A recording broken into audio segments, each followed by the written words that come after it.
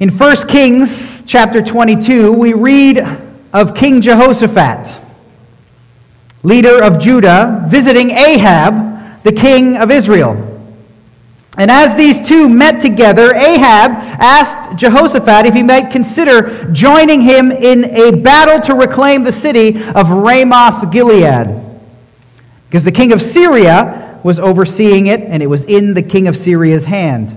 And so Ahab solicited Jehoshaphat, inviting him, saying, "Will you go with me to battle at Ramoth Gilead?" And Jehoshaphat replied, "I am as you are, my people as your people, my horses as your horses." However, because Jehoshaphat was a good king, he was a king who, according to Scripture, walked in the earlier ways of his father David. Because King Jehoshaphat, as Scripture says, did not seek the Baals, meaning he wasn't an idolater, but instead sought the God of his father and walked in the commandments of God, because Jehoshaphat's heart was courageous in the ways of the Lord, before they made any moves to either prepare for or head out into battle against the king of Syria, Jehoshaphat called on Ahab to, according to 1 Kings 22:5, inquire first for the word of the Lord. Inquire first for the word of the Lord. And so Ahab, that wicked, idolatrous king that he was, he gathered up all of his favorite prophets, about 400 of them, and Ahab asked the entire group of prophets, "Shall I go up to battle against Ramoth Gilead, or shall I refrain?" This is the question that he asked.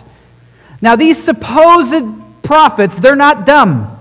They know what Ahab already wants to do. They know what Ahab's mind is set upon doing, because he had already made it clear to them back in 1 Kings 22, verse 3, when he said this, "Do you know that Ramoth Gilead belongs to us, and we keep quiet and do not take it out of the hand of the king of Syria?" So Ahab had already tipped his hand. This is exactly what Ahab wanted to do, and so he brought in the prophets and asked them the question. Now, do you think that any of these prophets, even just one of these prophets, might have the guts to tell Ahab the truth? Do you think any of these 400 prophets might have the courage, the commitment, or the fortitude to say to Ahab what God actually said? Or would they simply tell the king what he already wants to hear, making their own lives easier in the process? Because you and I know that our lives are easier when we tell people what they want to hear, not the truth that they need to hear, right?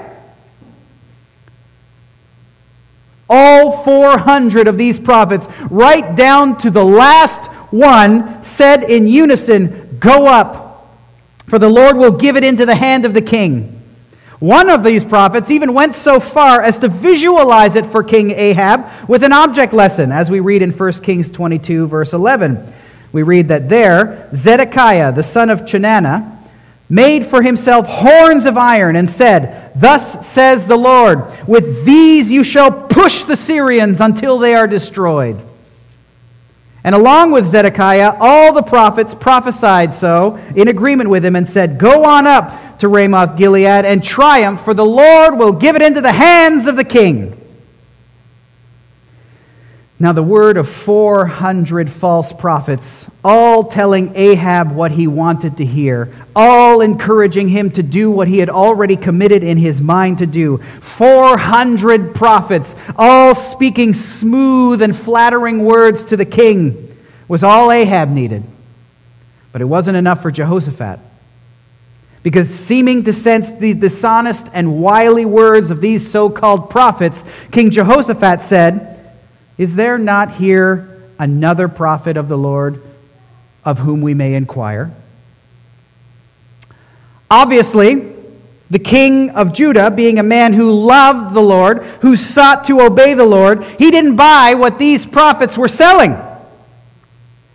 And so he hoped to hear the actual word of God spoken. He hoped to hear God speak through the mouth of a true prophet. See, Jehoshaphat was not content to listen to a squad of yes men. He wasn't satisfied with the words of these squishy, cagey avoiders of the truth. the ones who thought more highly of their own ease in Ahab's court than they did the word of God. Jehoshaphat wanted to hear the word of the Lord. He wanted to know the Lord's will because he would rather obey God's word than follow his own or follow Ahab's heart or desire on these issues. Jehoshaphat hoped to hear the clear, unadulterated declaration of the Lord from a man who unashamedly spoke that word regardless of the consequences. And immediately, that once Jehoshaphat said that, immediately Ahab knew who to call. A man that was conspicuously absent from this squad of king's court prophets. And he told Jehoshaphat, there is yet one man by whom we may inquire of the Lord. Micaiah, the son of Imlah, but I hate him.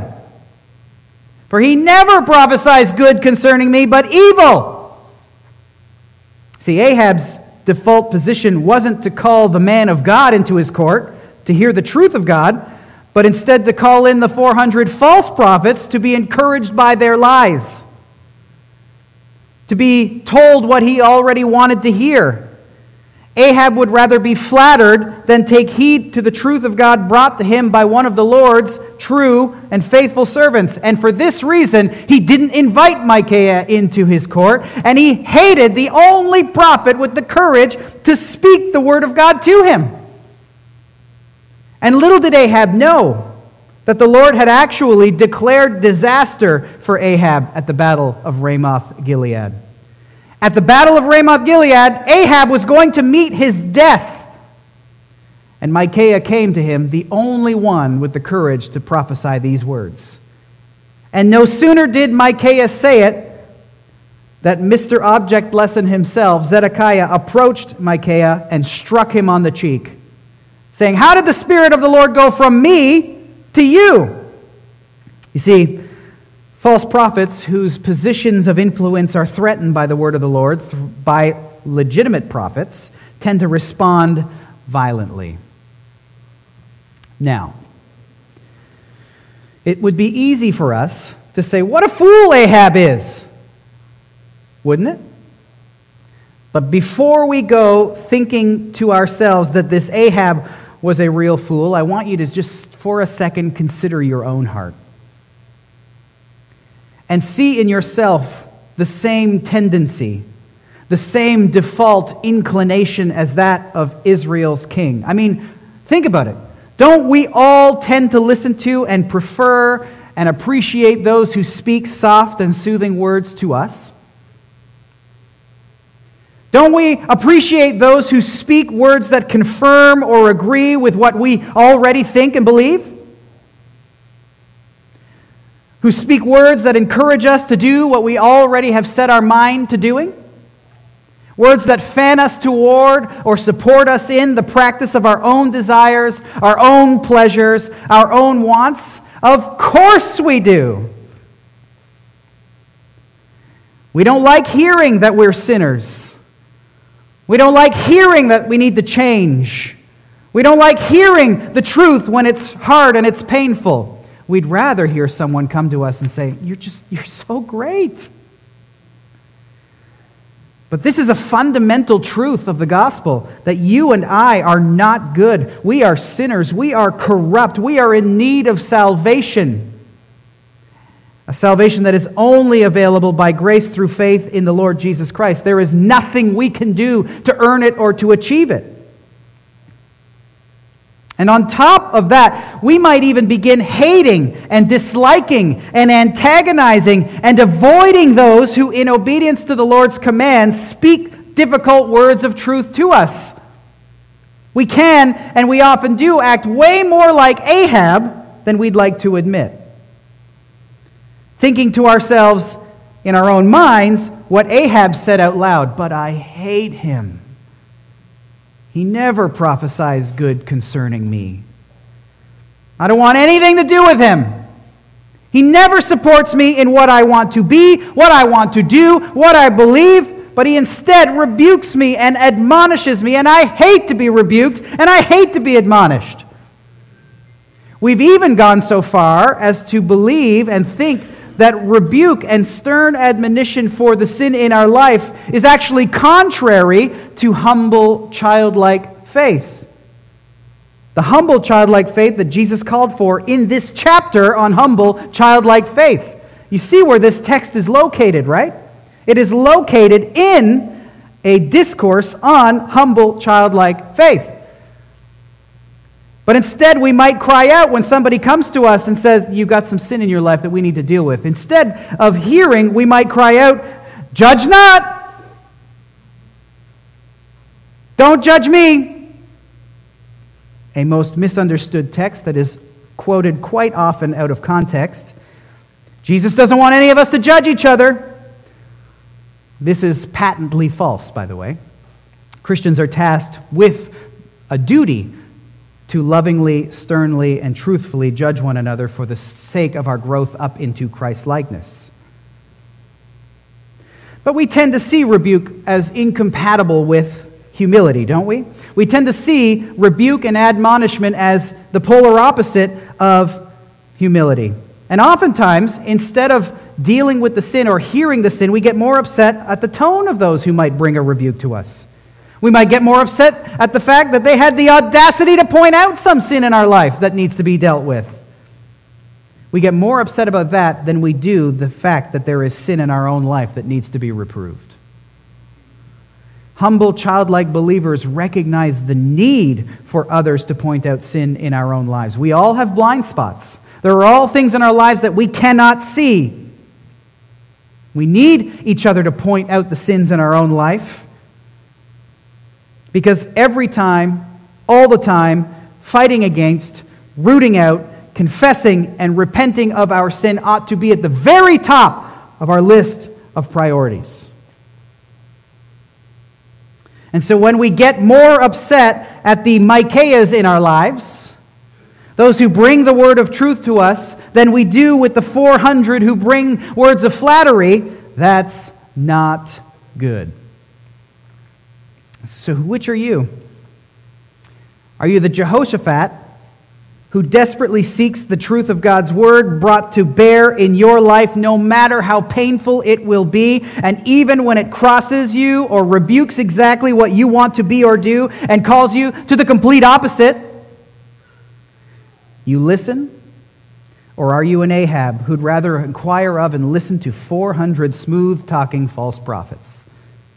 You see, Ahab ended up being killed in the battle at Ramoth-Gilead, but the false prophets never told him that that was going to happen. False prophets never do. They're too proud, they're too concerned about ease and influence in their own lives to tell you the truth. But real disciples concern themselves with the faith, with the repentance, with the growth of their fellow Christians. True believers don't lie to one another. We don't flatter each other. We don't blow smoke. And when someone comes to us and rebukes us of our sin, we don't grow bitter. We don't become unforgiving. None of these are appropriate responses.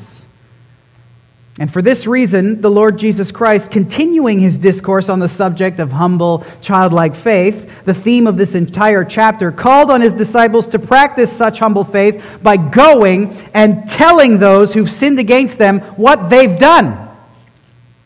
And for those disciples who have their sin pointed out to them by someone that they've offended, Jesus called on them to repent or face dire consequences. Will you listen to Micaiah when he comes to you with the truth of God's word? Will you be a Micaiah who goes to one who's sinned against you to tell them the truth of God's word? If so, Jesus has set down for us how we are to do this in Matthew chapter 18, verses 15 to 20. And he begins in verse 15, saying, if your brother, you see that, right? In verse 15, if your brother. So right off the bat, we see a couple of things. First, Jesus is not here telling us how to deal with public sins. He's telling us how to deal with personal sins by using the singular word brother. This is not a prescription for how we deal with leaders or members in the church who commit very public sins, because such sins, as we read in Scripture, are always dealt with publicly. We see a few examples of this in Scripture. 1 Corinthians 5 is one example. There we read of a man who was openly committing sexual immorality. 1 Corinthians 5:1 tells us, of a kind that is not tolerated even among pagans. A man has his father's wife. For this man, perpetrating so wicked a sin publicly and without repentance, the Apostle Paul directed the church in 1 Corinthians 4 and 5, when assembled in the name of the Lord Jesus, you are to deliver this man over to Satan for the destruction of the flesh, so that his spirit might be saved in the day of the Lord. So you see, the Apostle Paul called for the public purging of the wicked person from among them. And notice why. This is the point of it all, that his spirit might be saved. This is the goal of this public expulsion. It is to restore the person, to reconcile the person, to help them see their need for repentance. And while there are some who might balk at the idea that such drastic and perhaps even harsh measures would ever lead someone to repentance, in Paul's second letter to the Corinthians, this unrepentant man who was expelled from the church actually did repent and was restored back into the church. This is what Paul speaks about in 2 Corinthians chapter 2 when he wrote, "For such a one, this punishment by the majority is enough. So you should rather turn to forgive and comfort him, or he may be overwhelmed by excessive sorrow. So I beg you to reaffirm your love for him." The man repented of his sin, and Paul called upon the church to reaffirm their love for him. The point of the process was the restoration of this man to fellowship in the church, and once he repented, he was reconciled with the church. A second example of public sin being publicly called out is recorded in Paul's letter to the Galatians. Because there we see Paul opposing Peter to his face because Peter was acting hypocritically in public. He even, by his hypocrisy, led Barnabas astray. And so Paul wrote in Galatians 2:14, "When I saw that their conduct was not in step with the truth of the gospel, I said to Cephas," or Peter, "before them all," meaning in public, If you, though a Jew, live like a Gentile and not like a Jew, how can you force the Gentiles to live like Jews?" Public figures committing public sins are not covered under the prescription of Matthew chapter 18. This text instead focuses on the proper method of addressing and dealing with personal sins. Sins committed against you by another Christian. You see that, right? The word brother there in 18:15 indicates that this is sins committed against another believer, a fellow Christian, those who believe in or profess to believe in the name of our Lord and Savior Jesus Christ. And here's something we got to realize. One of the realities of being a human, one of the realities that we all must understand and come to grips with is that we will sin against each other. Your brothers and sisters in Christ, they are not Christ. Only Christ is sinless and perfect. Only Christ is the friend who sticks closer than a brother. Every single person in your life, except for Christ, will at some point or another let you down by sinning against you. And you, because you are not Christ, you will also let somebody else down by sinning against them. We are all weak and we are all imperfect. We are all locked in a furious and relentless war against our flesh. We are locked in a war against the temptations we face in and from the world. Locked in a battle against the powers and the principalities in the spiritual places and the devil in his demonic realm. And sometimes we lose a battle here and there. Sometimes we end up sinning against each other. And when that happens, that we are sinned against, or we sin against someone else, Jesus has set down the pathway for the humble, childlike believer to follow. He set down the prescription for the one who is great in the kingdom of heaven to follow. And listen, Jesus didn't leave the process up to us. He didn't leave it up to me and you to subjectively determine how we're going to deal with somebody who sins against us. Jesus knows each and every one of us well enough to understand that left to our own devices, we will default to varying degrees of vengeance, not applications for restoration. We will demand 2 eyes from the one who robbed us of 1 eye. And so Jesus here makes it clear, we do not get to choose how we respond to the Christian who sins against us. Our flesh does not get to govern our attitudes and our reactions. And when we do respond according to our own sense of what we think is proper, that's pride, plain and simple. It's us believing that we know better than Jesus himself. May it never be. Nope, we are to follow Jesus to the letter. We are to follow Christ's outline for reconciliation. And again, remember the context. Jesus is here teaching the 12 disciples about what it means to be truly great in the kingdom of heaven. That those who would be great must turn and become like children, and unless we do, we will never enter the kingdom of heaven. And to be like children here means to recognize your humble status. That you who follow Christ, when you turn to him, you relinquish everything to him. And we deny ourselves, we take up our cross, and we follow him. And as we follow him, we recognize that we have no status to fight for. We have no preeminence over our fellow brothers and sisters to strive against each other to maintain. But instead, as Jesus said, if anyone would be first, he must be last of all and a servant of all. And he who is the least among you is the one who is great. However, when we think, of humble, childlike disciples, we don't automatically connect that with those who rebuke and sternly admonish those who sin against them. Those are 2 things we don't usually put together, right? And yet, Jesus here makes it clear that this is an integral component of humble discipleship. And because we don't make the connection between humility and reproof for sin, we can far too often take great offense when our sins are reproved. We can be offended when our sins are brought to our attention. And rather than listening and repenting in sackcloth and ashes for the sins that we've committed, we get upset. Now again, pay close attention to the scenario Jesus presents here in verse 15. If your brother sins against you. You see that word there, sins.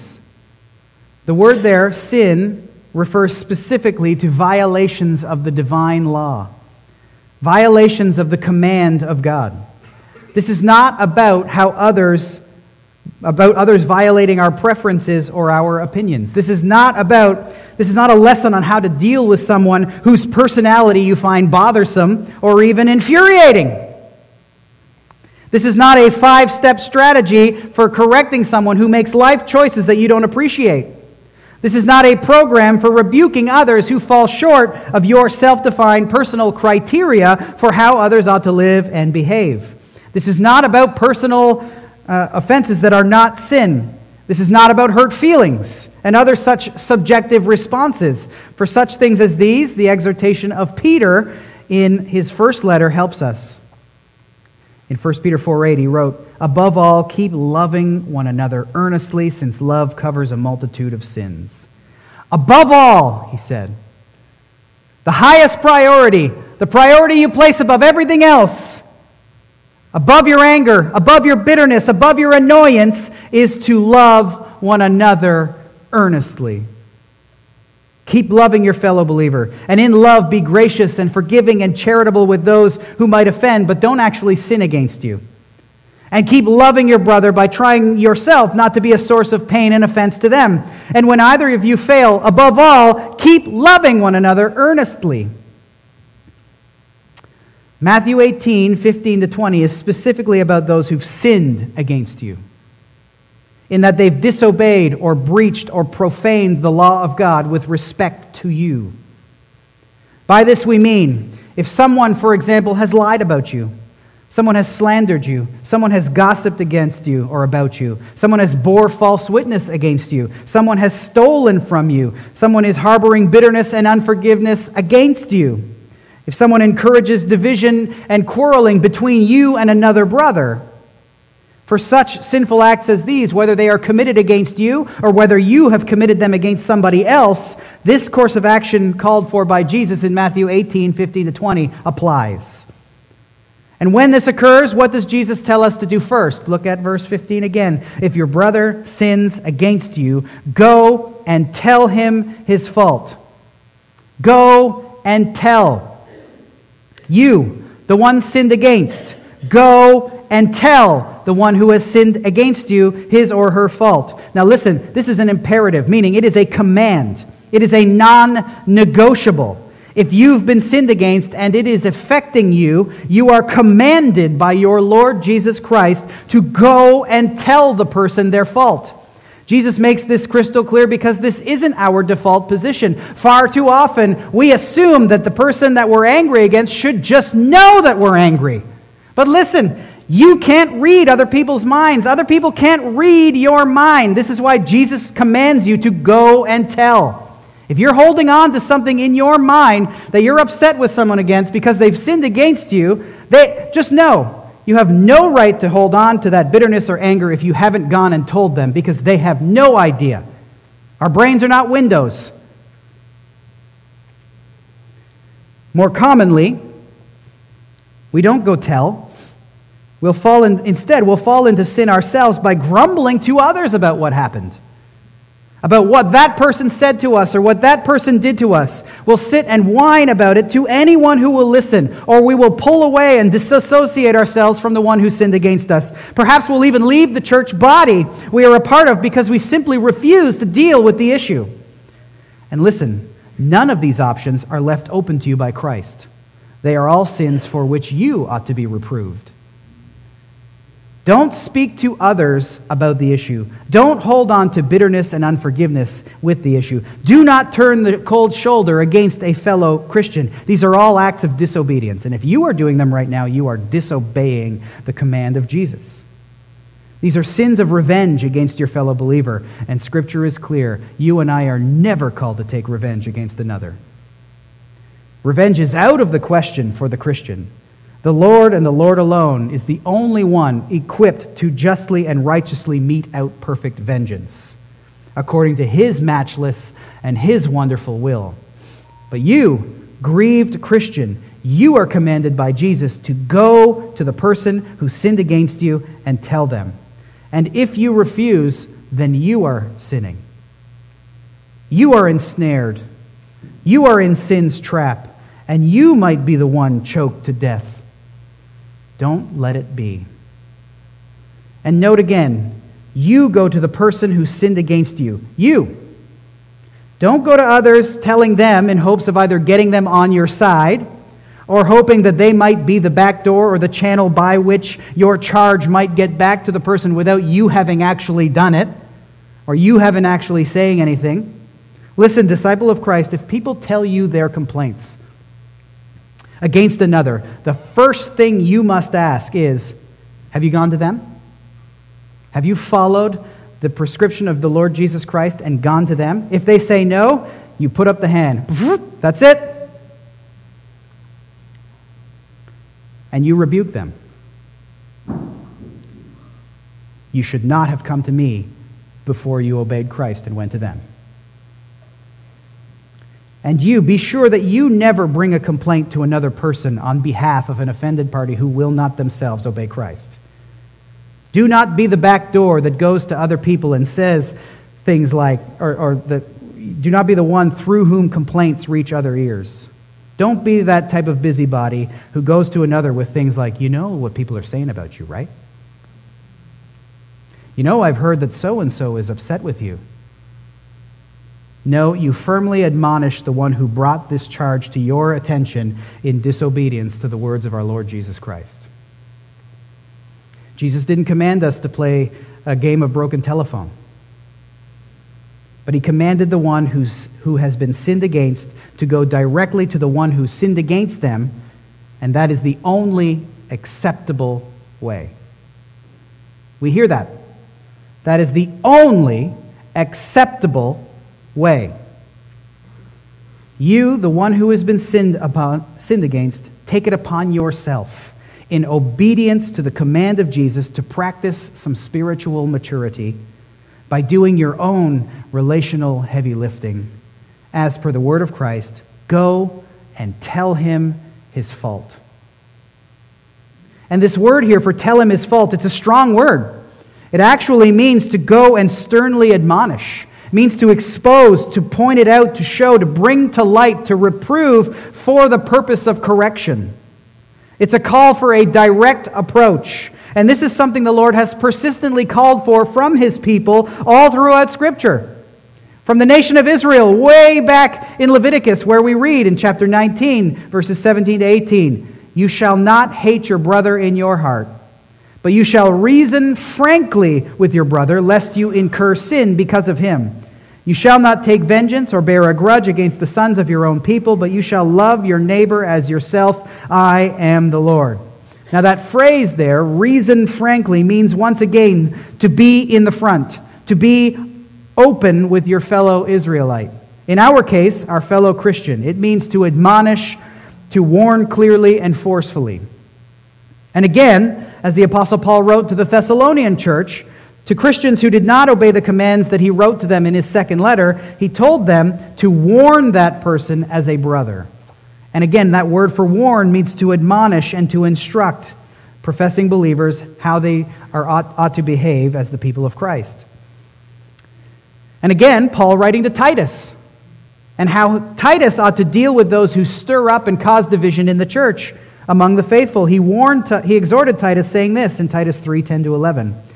"As for the person who stirs up division after warning him once, then twice, have nothing more to do with him. Knowing that such a person is warped and sinful, he is self-condemned." Again, that word for warning means to admonish, to firmly reprimand with an eye to instructing them in the ways of the Lord.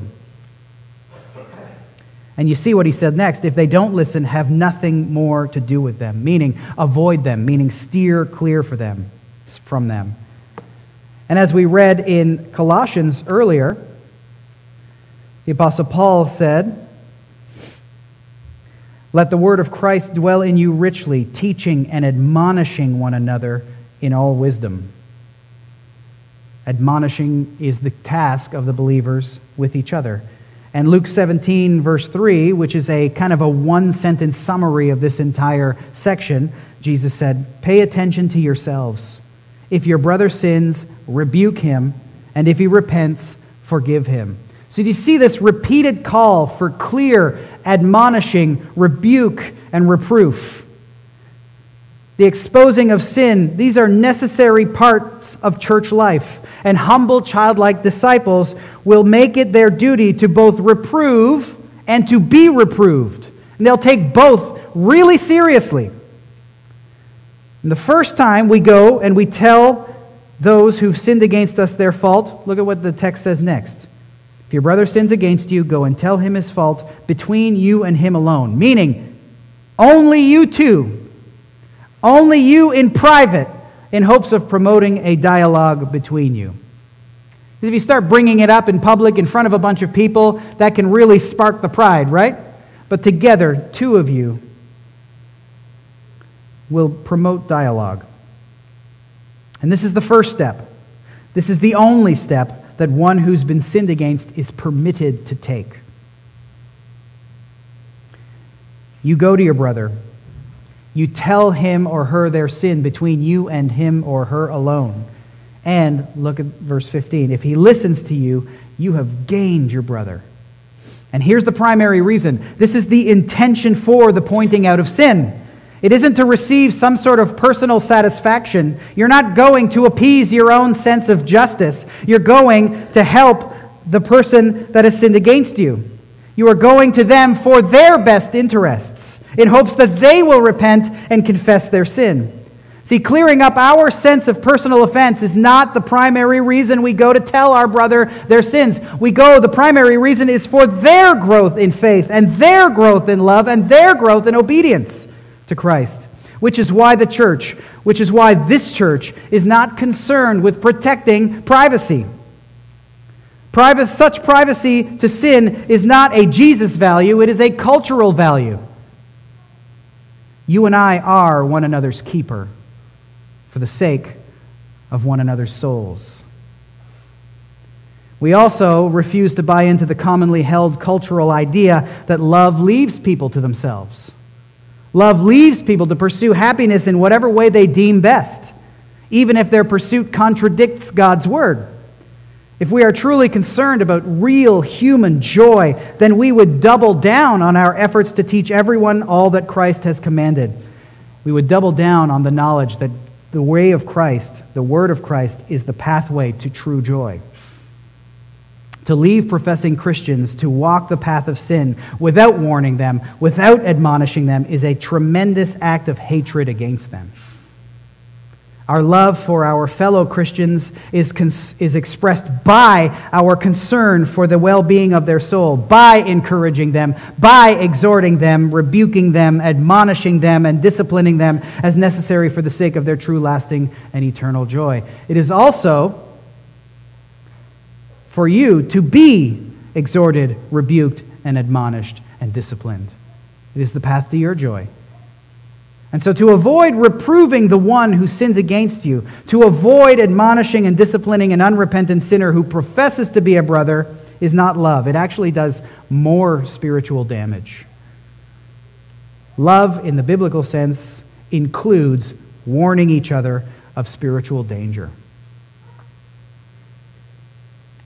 But isn't it amazing how many professing Christians and churches are content to simply go with the flow of culture and refuse to be the courageous Micaiah who goes and confronts people on their sin? To simply let everything go and to incorporate all manner of worldly sins and cultural perversities in order to keep from the duty that Jesus has commanded us to engage in. To pressing each other to be holy and distinct. One writer, Richard Lovelace, quipped about how he's amazed at how many churches pay their leaders and their ministers to protect them from knowing and obeying the real God. But the command of Christ is clear here. When you are sinned against, go and tell your brother or sister in private. And if they listen, you have gained your brother. You have gained them for the Lord. You have kept them from straying. You've been an instrument of blessing in the life of your fellow Christian. And if they repent, that's it. Nothing more is required. The process ends right there. If you are the one who's sinned against your fellow Christian and are being admonished in private, listen, you know this about yourself. I know this about myself. Our flesh is going to want to respond, isn't it? We'll want to justify ourselves. We're going to want to defend ourselves. But listen, when your fellow brother tells you a fault, tells you of a sin, just stop. Take a second. Don't try to find ways to default to some method of getting out of it. Don't start tone policing. Don't start justifying. Don't start defending. Don't start in with the yeah buts. Yeah, but you don't know what's going on in my life. Yeah, but you don't know what they said to me. Yeah, but, yeah, but, yeah, but, yeah, but. Simply listen, repent, and move on. But what happens if they don't listen? What happens if you don't listen? Jesus sets out two more steps in the process. First is in verse 16. Look at it again. But if he does not listen, take one or two others along with you, that every charge may be established by the evidence of 2 or 3 witnesses. Meaning that if you are the one who is sinned against, when you go to the person and you tell them and they don't listen, you don't simply retreat, but you regroup. And out of love for the sinning brother, you try again. The one sinned against must now seek mature, God-fearing, spiritual people as witnesses. Witnesses who can testify to their attempts at reconciliation and repentance. And these witnesses perform a few functions. First, they are a protection against the petty who might abuse this text and out of anger and bitterness bring charges against an innocent person. So you might not have sinned against them and they're just trying to get at you. And these witnesses will be able to clear that up. Second, they are either witnesses of the sin or those who can and will speak to the efforts that you've made at reconciliation. Third, they add weight and gravity to the situation, and they provide the sinner with an opportunity to more seriously consider the admonition and call to repentance. And fourth, should the sinner refuse to listen to this second step, the evidence of 2 or 3 witnesses means that it can now progress to the third step, the attention of the church as a whole. Because Scripture is clear, no charge is to be brought or admitted by the church without the evidence of 2 or 3 witnesses. And again, this is a common repeated refrain throughout Scripture. For example, Deuteronomy 19, verse 15, we read, "A single witness shall not suffice against a person for any crime or for any wrong in connection with any offense that he has committed. Only on the evidence of 2 witnesses or 3 witnesses shall a charge be established." And again, in Numbers 35, "If anyone kills a person, the murderer shall be put to death on the evidence of witnesses, but no person shall be put to death on the testimony of 1 witness." The Apostle Paul reiterated this principle in 1 Corinthians, in his second letter to the Corinthians, saying every charge must be established by the evidence of 2 or 3 witnesses. And again, to Timothy, the Apostle Paul wrote, "Do not admit a charge against an elder, except on the evidence of 2 or 3 witnesses." And as the writer of Hebrews states, "Anyone who has set aside the law of Moses dies without mercy on the evidence of 2 or 3 witnesses." It's a repeated refrain, the necessity of witnesses. Without this step, without witnesses to establish, to uphold, to confirm as valid both the sin and the sinner's lack of repentance, the process cannot move to the third most serious step in the process.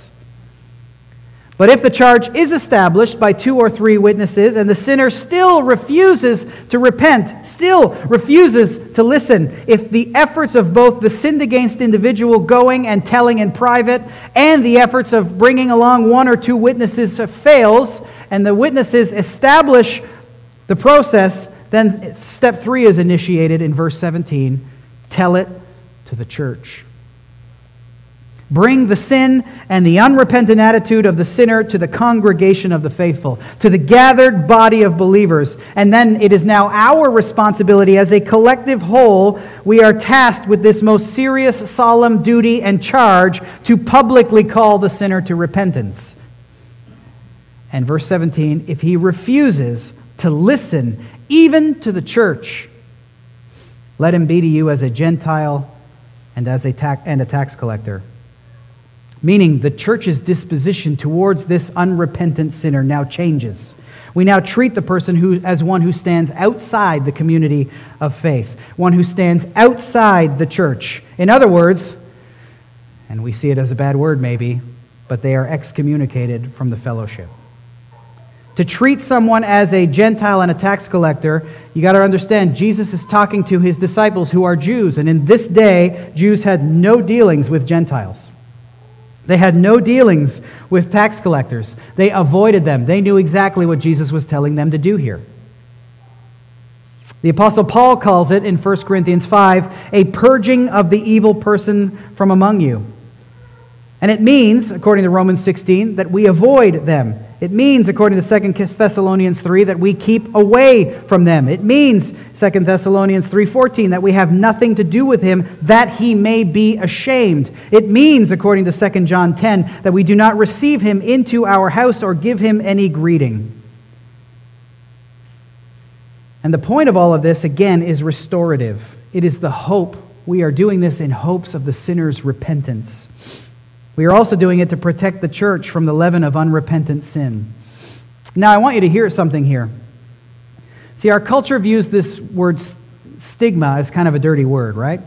But this is exactly what happens with those who are excommunicated for their lack of repentance. They are excluded from the fellowship. They are excluded from the blessings of communion. They are ostracized and they are stigmatized. Hear what Paul said again in 2 Thessalonians 3:14. Have nothing to do with him, that he may be ashamed. The shame of their sin is to be continually held out to them. So what does this mean for us practically? If someone is under church discipline, what does it mean for us practically?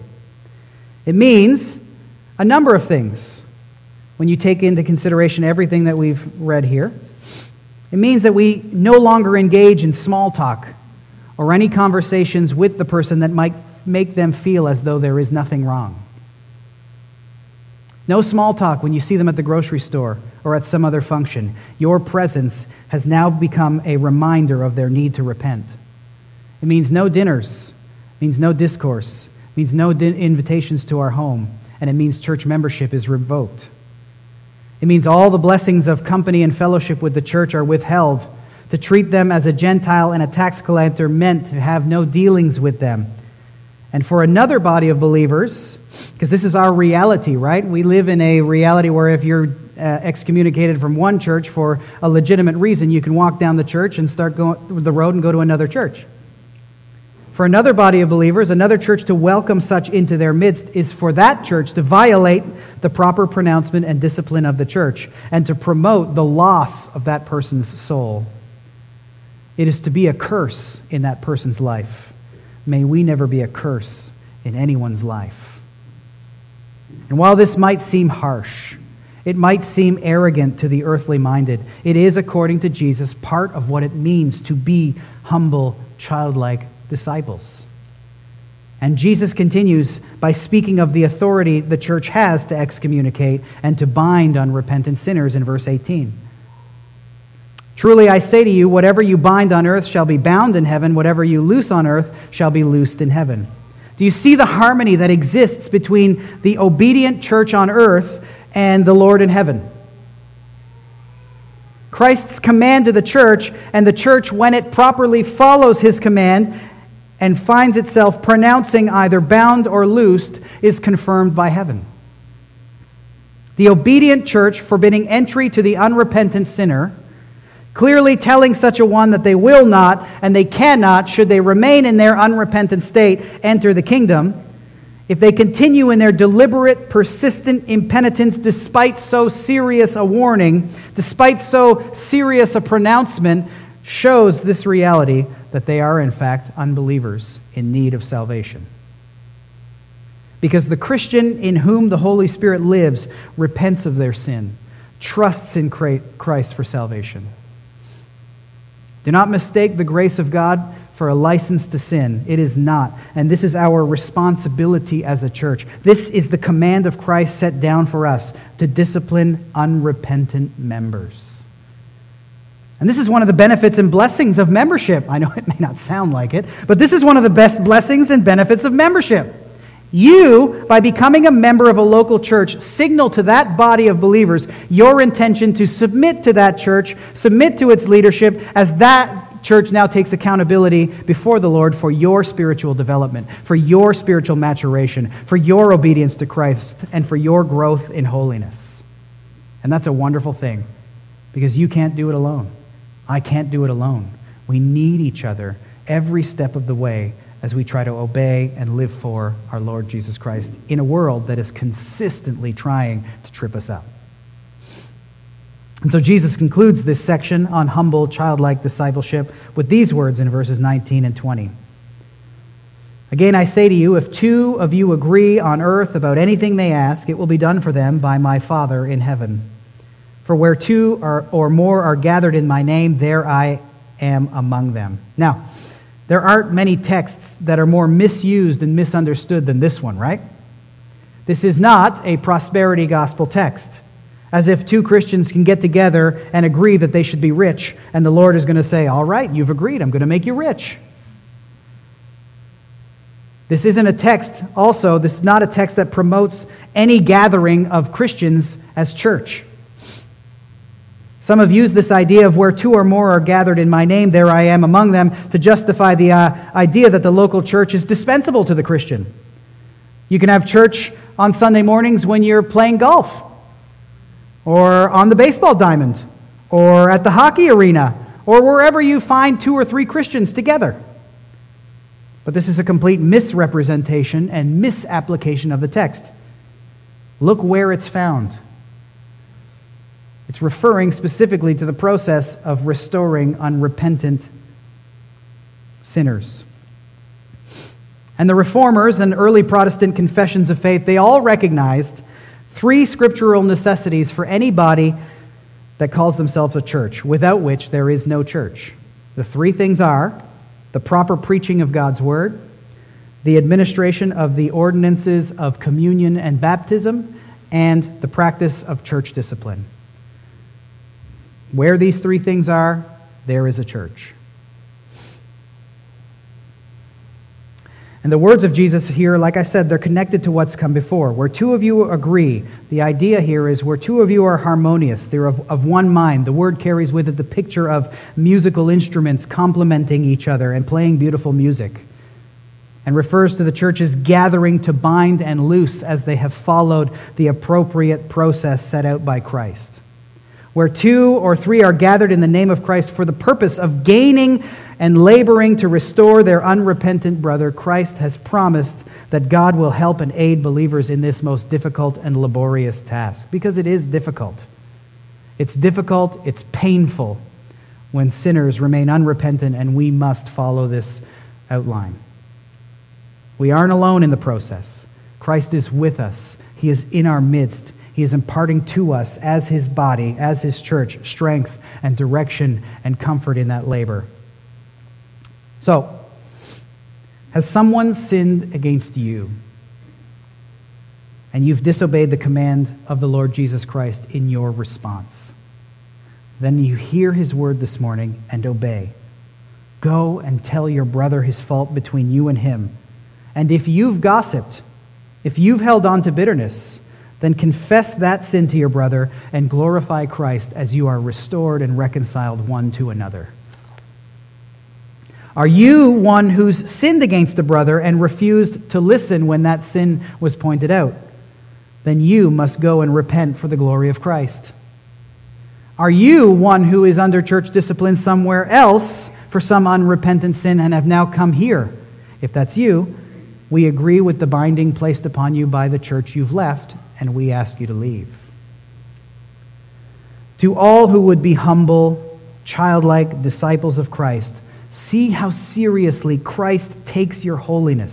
See how seriously He takes repentance. See the gravity of the humility He calls us to. And I pray that we would be a body of believers, that we would be a church filled with true disciples committed to restoration, to reconciliation, to obedience to Christ's command for the glory of His most precious and exalted name, the name above all names, the only name given under heaven by which we can be saved, Christ the Lord, who came from heaven to seek us. Christ, God come to us in the flesh to make His dwelling among us.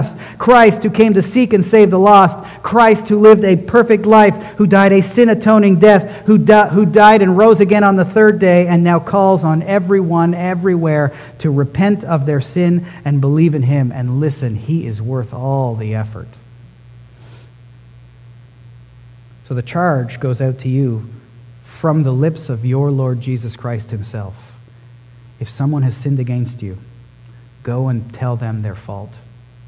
If you've been sinned against, repent, and in all things, above all, seek restoration, love one another earnestly, because that's our great witness to this world. Father, we thank You and we praise You for our Lord Jesus Christ and His truthful words. We thank You that You've given us Scripture, because if we didn't have Scripture, we wouldn't know how we are supposed to fix these things, because our hearts are deceitful.